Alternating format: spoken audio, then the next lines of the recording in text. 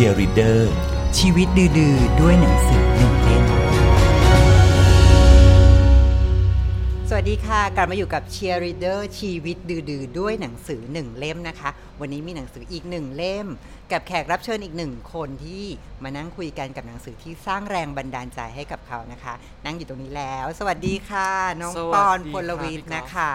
สวัสดีครับผมวันนี้เลือกหนังสืออะไรมา The Alchemist ครับเดี๋ยวเป็นหนังสือหนึ่งเล่มที่ได้ยินชื่อบ่อยมากเวลาถามนักอ่านทั้งหลายว่าหนังสือหนึ่งเล่มที่ประทับใจชอบเป็นพิเศษ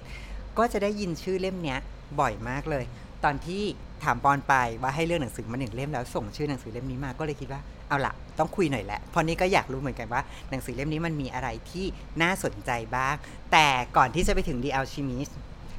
คุยกันก่อนดีกว่าปกติเป็นนักอ่านไหมคะจริงๆผมชอบอ่านหนังสือการ์ตูนตั้งแต่เด็กอยู่แล้วแต่ไม่เคยมีคิดแบบไม่เคยอ่านนิยายไม่เคยอ่านอะไรเลยนะครับตั้งแต่เด็กก็ค่อยๆมาเริ่มอ่านจริงๆเนี่ยก็ตอนประมาณเข้ามหาลัยแล้วก็ได้รู้จักกับการแสดงมากกว่าครับเพราะว่าผมเริ่มอ่านเพราะว่าฝึกตีความเป็นการฝึกตีความใช่ครับเหมือนตีความตัวละครแนวๆนั้นตีความเรื่องอะไรผมก็เลยเริ่มอ่านจากแบบฝึกตีความจากหนังสือปรัชญาอย่างของคาลิล จิบราน The Prophet แป๊บนึงนะฝึกการตีความโดยเริ่มจากหนังสือของคาลิล จิบรานเนี่ยทำไมเลือกโจทย์ยากตั้งแต่ต้นเลยอะเธอผมว่ามันเป็นอะไรที่แบบมหัศจรรย์มากนะครับเพราะว่าอย่างคาลิล จิบรานไม่ได้เอามาแต่แบบคาลิล จิบรานอีกเล่มนึงก็เป็นอีกอันนึงที่เป็นหนังสือในดวงใจผมเหมือนกันเรื่องของปรัชญาความการเรียนรู้ต่างๆเนี่ยผมก็ได้จากหนังสือเล่มนี้มาเยอะมากผมรู้สึกว่ามันเป็นการแบบสนทนากับนักปรัชญานักคิดที่เก่งกาจในอดีตแล้วกันนอกนั้นอ่านหนังสือแนวไหนอีกไหมคะนอกนั้นก็มีพวกแนว non fiction ต่างๆอย่างSapiens อะไรอย่างเงี้ยครับก็ชอบมากหลายๆคนก็ชอบเนาะ Sapiens เพราะว่านักเขียนภาษาเขาสนุกมากแล้วก็ถ้าเป็นอื่นๆตอนนี้ก็มีอ่าน The Song of Achilles ก็เพิ่งอ่านจบไปครับก็เป็นฟิกชันอีกแบบนึงก็จะเป็นเรื่องของภาษาที่สวยงามแล้วก็วิธีการเล่าเรื่องมากกว่ากลับมาที่เล่มนี้ที่เลือกมาวันนี้นั่นก็คือเรื่อง The Alchemist ครับผู้เขียนคือเปาโล โคเอโยครับทำไมถึงเลือกเล่มนี้คะผมว่าตอนแรกที่ได้โจทย์มาคืออยากแนะนำหนังสือเล่มใดเนี่ยผมก็เลยรู้สึกว่าผมเอาจริงๆผมไม่ค่อยรู้นะครับว่าคนทั่วไปเขาอ่านอะไรกัน ผมเลยเลือกเล่มที่แบบคิดว่าอ่านง่ายแล้วก็รู้สึกว่าตัวเองชอบมากๆก็เลยเป็นเล่มนี้ครับเพราะว่าหลายๆเรื่องที่แบบผมรู้สึกว่าแบบคนอาจจะไม่ค่อยเก็ตวรรณศิลป์ที่นักเขียนขนาดนั้นแต่แบบผมรู้สึกว่าเล่มนี้มันง่ายมากๆจริงๆแล้วก็เนื้อเรื่องอะไรต่างๆก็น่าสนใจในตัวมันเองด้วยครับแล้วก็ได้เรียนรู้เยอะชอบอะไรในเล่มนี้คะชอบการผสมผสานระหว่างเนื้อเรื่องที่ฟิกชันแล้วก็ปรัชญาหลักปรัชญาหลายๆสิ่งที่เขาเอาเข้าไปใส่ในนี้ครับเล่าให้ฟังคร่าวๆก่อนว่า The Alchemist มันเป็นฟิกชันเนาะเรื่องคร่าวๆมันพูดถึงอะไรคะในนี้เรื่องคร่าวๆเนี่ยจริงๆถ้าตามหนังสือเลยเนี่ยมันตรงมากเลยคือเป็นการเรื่องราวของเด็กคนหนึ่งหรือคนหนึ่งละกันที่กำลังเดินตามทางความฝันของเขาความฝันที่เป็นความฝันซิมโบลิกจริงๆความฝันเพราะว่าในเรื่องเนี่ยตัวละครเอกก็เป็นเชพเพิร์ดเป็นคนเลี้ยงแกะแล้วก็เดินไปทั่วอะไรอย่างเงี้ยครับเดินตามทุ่งหญ้าไปเรื่อยๆต่างๆแล้วเขาก็มีวันหนึ่งที่เขาฝันถึงขุมทรัพย์ต่างๆซึ่งก็เป็นเรื่องนี้แหละครับที่เขาเดินทางที่จะตามหาขุมทรัพย์นั้นแต่ในระหว่างทางเนี่ยก็ได้เรียนรู้แล้วก็เจริญเติบโตของตัวละครไปเรื่อยๆครับผ่านทั้งเจอทั้งผู้คนผ่านทั้งเหตุการณ์อะไรต่างๆแล้วก็สุดท้ายปลายทางไม่เฉลยแล้วกัน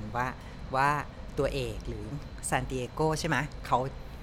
พบกับอะไรที่ปลายทางของเขาก็ลองให้ไปอ่านเองมีแง่มุมไหนที่เรารู้สึกว่าเราชอบหรือเราประทับใจจากเรื่องนี้จากการที่เด็กผู้ชายคนนี้เดินทางไปส่วนหนึ่งเลยคือวิธีการเขียนของเขาครับในบางประโยคเนี่ยเวลาผมอ่านไปแล้วเนี่ยผมรู้สึกว่าเฮ้ยผมเคยรู้สึกอย่างนี้ผมเลยรู้สึกว่ามันมีความ universal สูงมากอย่างเช่นหลายๆจังหวะที่เขาเขียนถึงแบบชีวิตของตัวเอกเนี่ยก็ดีอยู่แล้วเขาก็ดูจะสมหวังทุกอย่างสิ่งที่เขาอยากจะทำอยู่แล้วแต่อยู่ๆก็มีบางจุดในชีวิตที่เขารู้สึกว่าหรือมันมี possibility มากกว่านั้นก็เป็นจุดพวกนี้ครับที่ผมทุกครั้งที่แบบผมอ่านเจอแล้วแบบรู้สึกinspire ให้กับเราแล้วก็รู้สึกสนุกกับมันเลยครับจริงมันคือในเรื่องเนี่ยนะคะซานติเอโกหรือตัวเอกเนี่ยเขาก็จะเดินทางแล้วก็ พบเจอกับเหตุการณ์หลายๆอย่างแล้วก็เขาก็จะลงมือทำกับสิ่งที่อยู่ตรงหน้ากับสิ่งที่เผชิญอยู่แล้วก็มันจะเหมือนกับว่าดีแล้วล่ะโอเคแล้วชีวิตเขาโอเคแล้วมันจะมีจุดหนึ่งอะที่ทำให้เขาต้องเลือกใหม่ว่าแล้วจะซ้ายหรือจะขวาแล้วจะเปลี่ยนใหม่หรือจะอยู่ที่เดิมซึ่งสิ่งเหล่านี้มันยูนิเวอร์แซลตรงที่ชีวิตคนทุกคนน่ะมันก็น่าจะมีจังหวะแบบนี้เหมือนกันที่ต้องเลือกซ้ายหรือขวาเลือกที่จะอยู่เหมือนเดิมหรือเลือกที่จะไปในทางใหม่ซึ่งแต่ละคนเนี่ยมันก็มีวิธีการเลือกที่แตกต่างกันไปเราก็เลยเอานี้เป็นแรงเป็นรู้สึกว่ามันลิงก์กับชีวิตเราที่เวลาเราต้องเจอทางเลือกอย่างนี้หรอใช่ครับผมว่าอันนี้หมายความว่าแบบ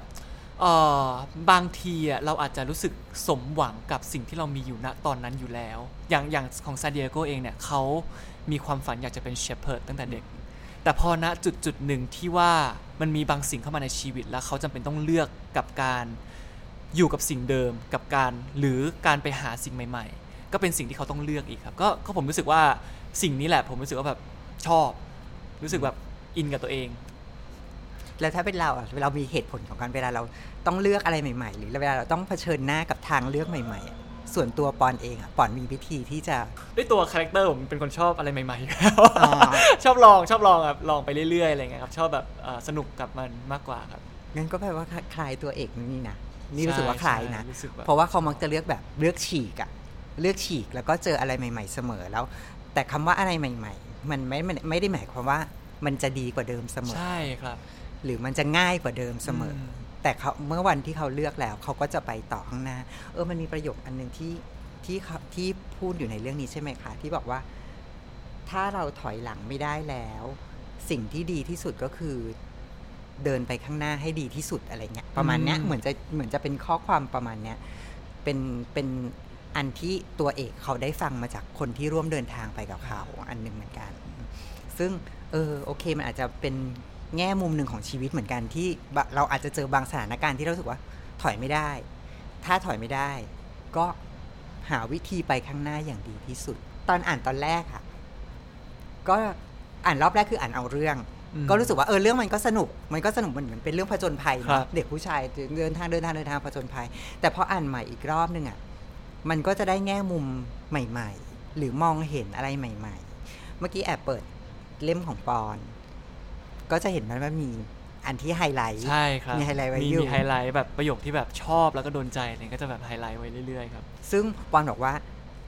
บางทีพอกลับมาอ่านอีกรอบนึงกลายเป็นว่าดันชอบประโยคอื่นที่ไม่ได้ไฮไลท์ผมว่ามันน่าสนใจมากที่ว่าหลายๆครั้งที่กลับมาอ่านนะครับเราก็เจริญเติบโตมาในชีวิตข้างนอกด้วยนะครับพอกลับมาอ่านอีกทีนึงเรารู้สึกว่าทำไมเราไม่เคยเก็ตประโยคนี้เลยหรือว่าทำไมตอนนั้นที่เราอ่านประโยคนี้เราไม่เคยรู้สึกอย่างนี้มาก่อนเลยก็จะเป็นอะไรที่แปลกใหม่ในทุกครั้งที่ผมได้อ่านใหม่แล้วอันที่ไฮไลท์ไว้คือไฮไลท์ไว้ทำไมอยากรู้ตอนนั้นชอบอะไรภาษาอังกฤษนะครับอันนี้ It's the possibility of having a dream come true that makes life interesting ก็เป็นแบบมันคือความเป็นไปได้ที่ความฝันเราจะเป็นจริงถึงทำให้ชีวิตน่าสนใจเพราะผมรู้สึกว่าอันนี้ก็เป็นสิ่งหนึ่งที่เคยได้ยินเอลอนมัสก์ก็พูดถึงว่าแบบในสิ่งที่เขาทำหลายๆอย่างไม่ว่าจะจรวดต่างๆหรือว่าอะไรพวกนี้ครับ success is not guaranteed ก็คือการประสบความสำเร็จมันไม่ชัวร์ไม่แน่นอนอยู่แล้วแต่ excitement is ความน่าสนใจหรือความน่าตื่นเต้นเนี่ยมีแน่นอนผมก็รู้สึกว่านี่ก็เป็นอีกสิ่งหนึ่งที่อาจจะมองต่างกันกับหลายๆคนก็ได้นะครับที่ผมก็ไม่ได้มองว่าการมีเงินเยอะๆหรือว่าการประสบความสำเร็จทางชีวิตเนี่ยมันต้องเป็นอะไรที่เกี่ยวกับวัตถุมากๆอะไรขนาดนั้นแต่มันอาจจะเป็นแบบexperience ในชีวิตหรือว่าความน่าสนใจการใช้ชีวิตที่เราได้เติมเต็มตัวเองแหละครับก็รู้สึกว่าสิ่งนี้น่าสนใจการประสบความสำเร็จไม่ได้หมายความว่าคุณต้องไปถึงเป้าหมายที่ตัวเองได้ตั้งเอาไว้ใช่ครับแต่ประสบการณ์ที่คุณได้ในระหว่างทางของการเดินไปต่างหากที่ทำให้ชีวิตมีความหมายขึ้นมาใช่ในเรื่องนี้มันก็พูดตรงนี้เหมือนกันเหมือนที่เราไม่เฉลยว่าตอนท้ายที่สุดซานติเอโกเขาไปถึงขุมทรัพย์ของเขาหรือเปล่าแต่สิ่งที่เราได้รู้แน่ๆคือเขาได้ผ่านอะไรในระหว่างที่เขาเดินทางและเขาได้อะไรกลับมาแน่ๆเหมือนที่ทุกๆคนอาจจะได้เมื่ออ่านหนังสือเล่มนี้เหมือนกันจริงๆถ้าพูดถึงเรื่องความรักก็น่าสนใจเพ ราะว่าในเรื่องก็จะมี2จุดครับที่เป็นความรักก็คือตอนเริ่มเลยที่ว่าระหว่างทางที่เขาเดินทางเนี่ยก่อนที่เขาจะไปเจอขุมทรัพย์อะไรที่จะเดินทางออกไปเจอขุมทรัพย์อะไรอย่างเงี้ยครับเขากำลังเดินกลับไปที่เมืองหนึ่งที่เขาเคยมาแล้วเป็นเมืองที่เขาได้ตกหลุมรักผู้หญิงคนหนึ่งเอาไว้แล้วและเขาตั้งใจที่จะเดินกลับมาเพื่อสู่ขอเขาเพื่อจะสร้างครอบครัวที่เมืองนั้นก็ไม่เป็นความรักครั้งแรกก็ณจุดนั้นเนี่ยผมก็รู้สึกว่าชอบมากๆแล้วระหว่างการต้องเลือกระหว่างการเดินกลับไปเพื่อตามหาความรักของเขาหรือว่าการเ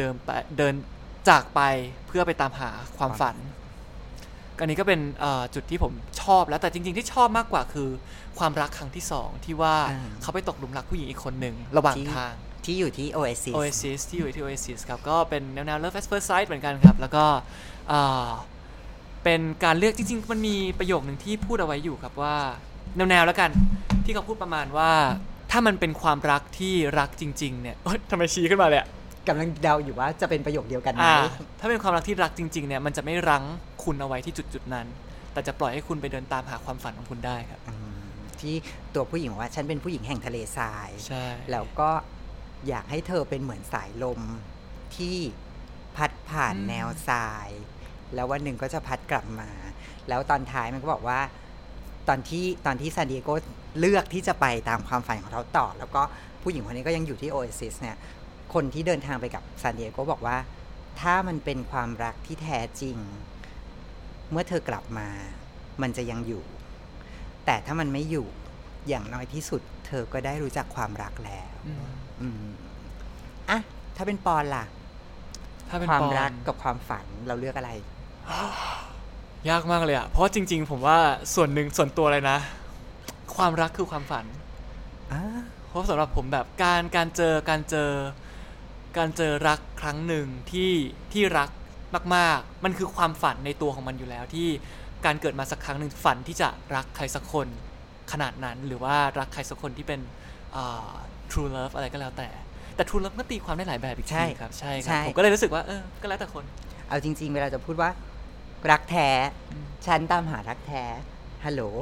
รักแท้คืออะไรจ๊ะอย่างนี้ก่อนอ่ะเหมือนอย่างที่บอกอันนี้เป็นแค่คำตอบของปอนแต่เรื่องนี้มันกำลังบอกเราว่าไม่ว่าคุณจะมีเหตุผลในการตัดสินใจเลือกอะไรก็ตามมันไม่มีผิดและถูกและทุกคนมีเหตุผลในการเลือกในแบบของตัวเองและคุณก็ได้รับผลตามสิ่งที่คุณเลือกนั้นด้วยตัวคุณเองมันคือเท่านั้นเองถ้าจะให้แนะนำหนังสือเล่มนี้ให้ใครสักคนปอนว่าน่าจะเหมาะกับใครเพราะว่าจริงๆทุกคนแบบทุกช่วงอายุเลยอะสามารถอ่านได้นะเพราะว่ามันก็ได้ความหมายที่แตกต่างกันอยู่แล้วแต่ถ้าแนะนำจริงๆก็อยากจะลองแนะนำเด็กเล็กๆเด็กตัวเล็กๆเลยครับว่ารู้สึกว่าแบบมันเป็นหนังสือที่เด็กอ่านได้อ่านเข้าใจแล้วก็ได้สนุกไปกับเนื้อเรื่องแล้วก็ไม่ได้เป็นเรื่องที่ยากขนาดนั้นเพราะว่าผมรู้สึกว่าแบบหลายๆครั้งที่ผมได้อ่านหนังสือปรัชญาหรือฟิกชันต่างๆเนี่ยบางทีเราอ่านไปแล้วผ่านๆนะจุดหนึ่งแต่ผ่านไป 2-3 ปีเนี่ยเรากลับนึกขึ้นได้ว่าหนังสือเล่มนี้เคยพูดอะไรไว้และเราได้เรียนรู้จากมันณเวลาปัจจุบันผมก็รู้สึกว่าแบบมันเป็นสิ่งที่แบบจะอยู่ติดตัวเราไปตลอดแหละครับมันอาจจะแบบไม่ได้อาจจะไม่ได้จำแบบ word for word ขนาดนั้นแบบทุกประโยคว่าเขียนว่าอะไรครับแต่ว่ามันเป็นการแบบบางสิ่งบางอย่างที่เราอาจจะแบบงงณวันนั้นแต่พอเวลาผ่านไปเนี่ยเราอาจจะเข้าใจอะไรกับมันมากขึ้นและทำให้เรานึกย้อนกลับมาถึงหนังสือเล่มนี้ก็เลยอยากให้เด็กลองอ่านดูครับเพราะว่าในอนาคตก็อาจจะได้เรียนรู้สิ่งบางสิ่งแล้วก็อาจจะแบบได้เรียนรู้จากสิ่งนั้นแล้วก็เลือกใช้ในอนาคตได้น่าสนใจดีจริงๆน่าจะเป็นหนังสือที่ดีที่คุณพ่อคุณแม่อาจจะให้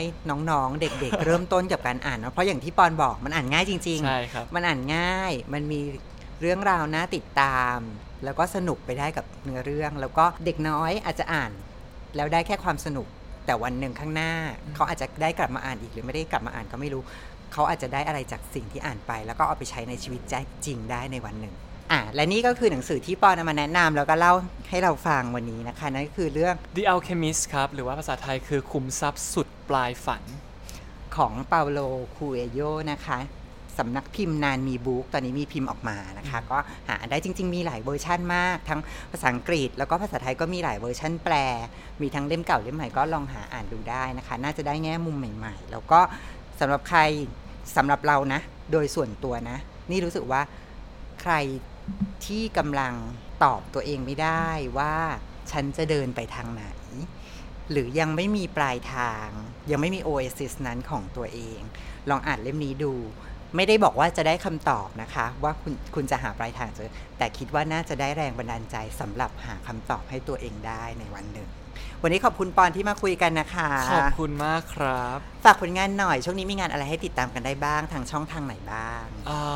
จริงๆหลักๆก็จะสามารถติดตามได้ทาง IG ของผมเลยครับก็ปอนพลวิทย์แล้วก็เดี๋ยวจะมีซีรีส์อีกเรื่องนึงออกมาครับก็เร็วๆนี้เดี๋ยวเราติดตามทาง IG ได้เลยครับก็ตามดู IG นะคะเดี๋ยวคงมีลงโปรโมทให้ได้ติดตามกันได้ครับ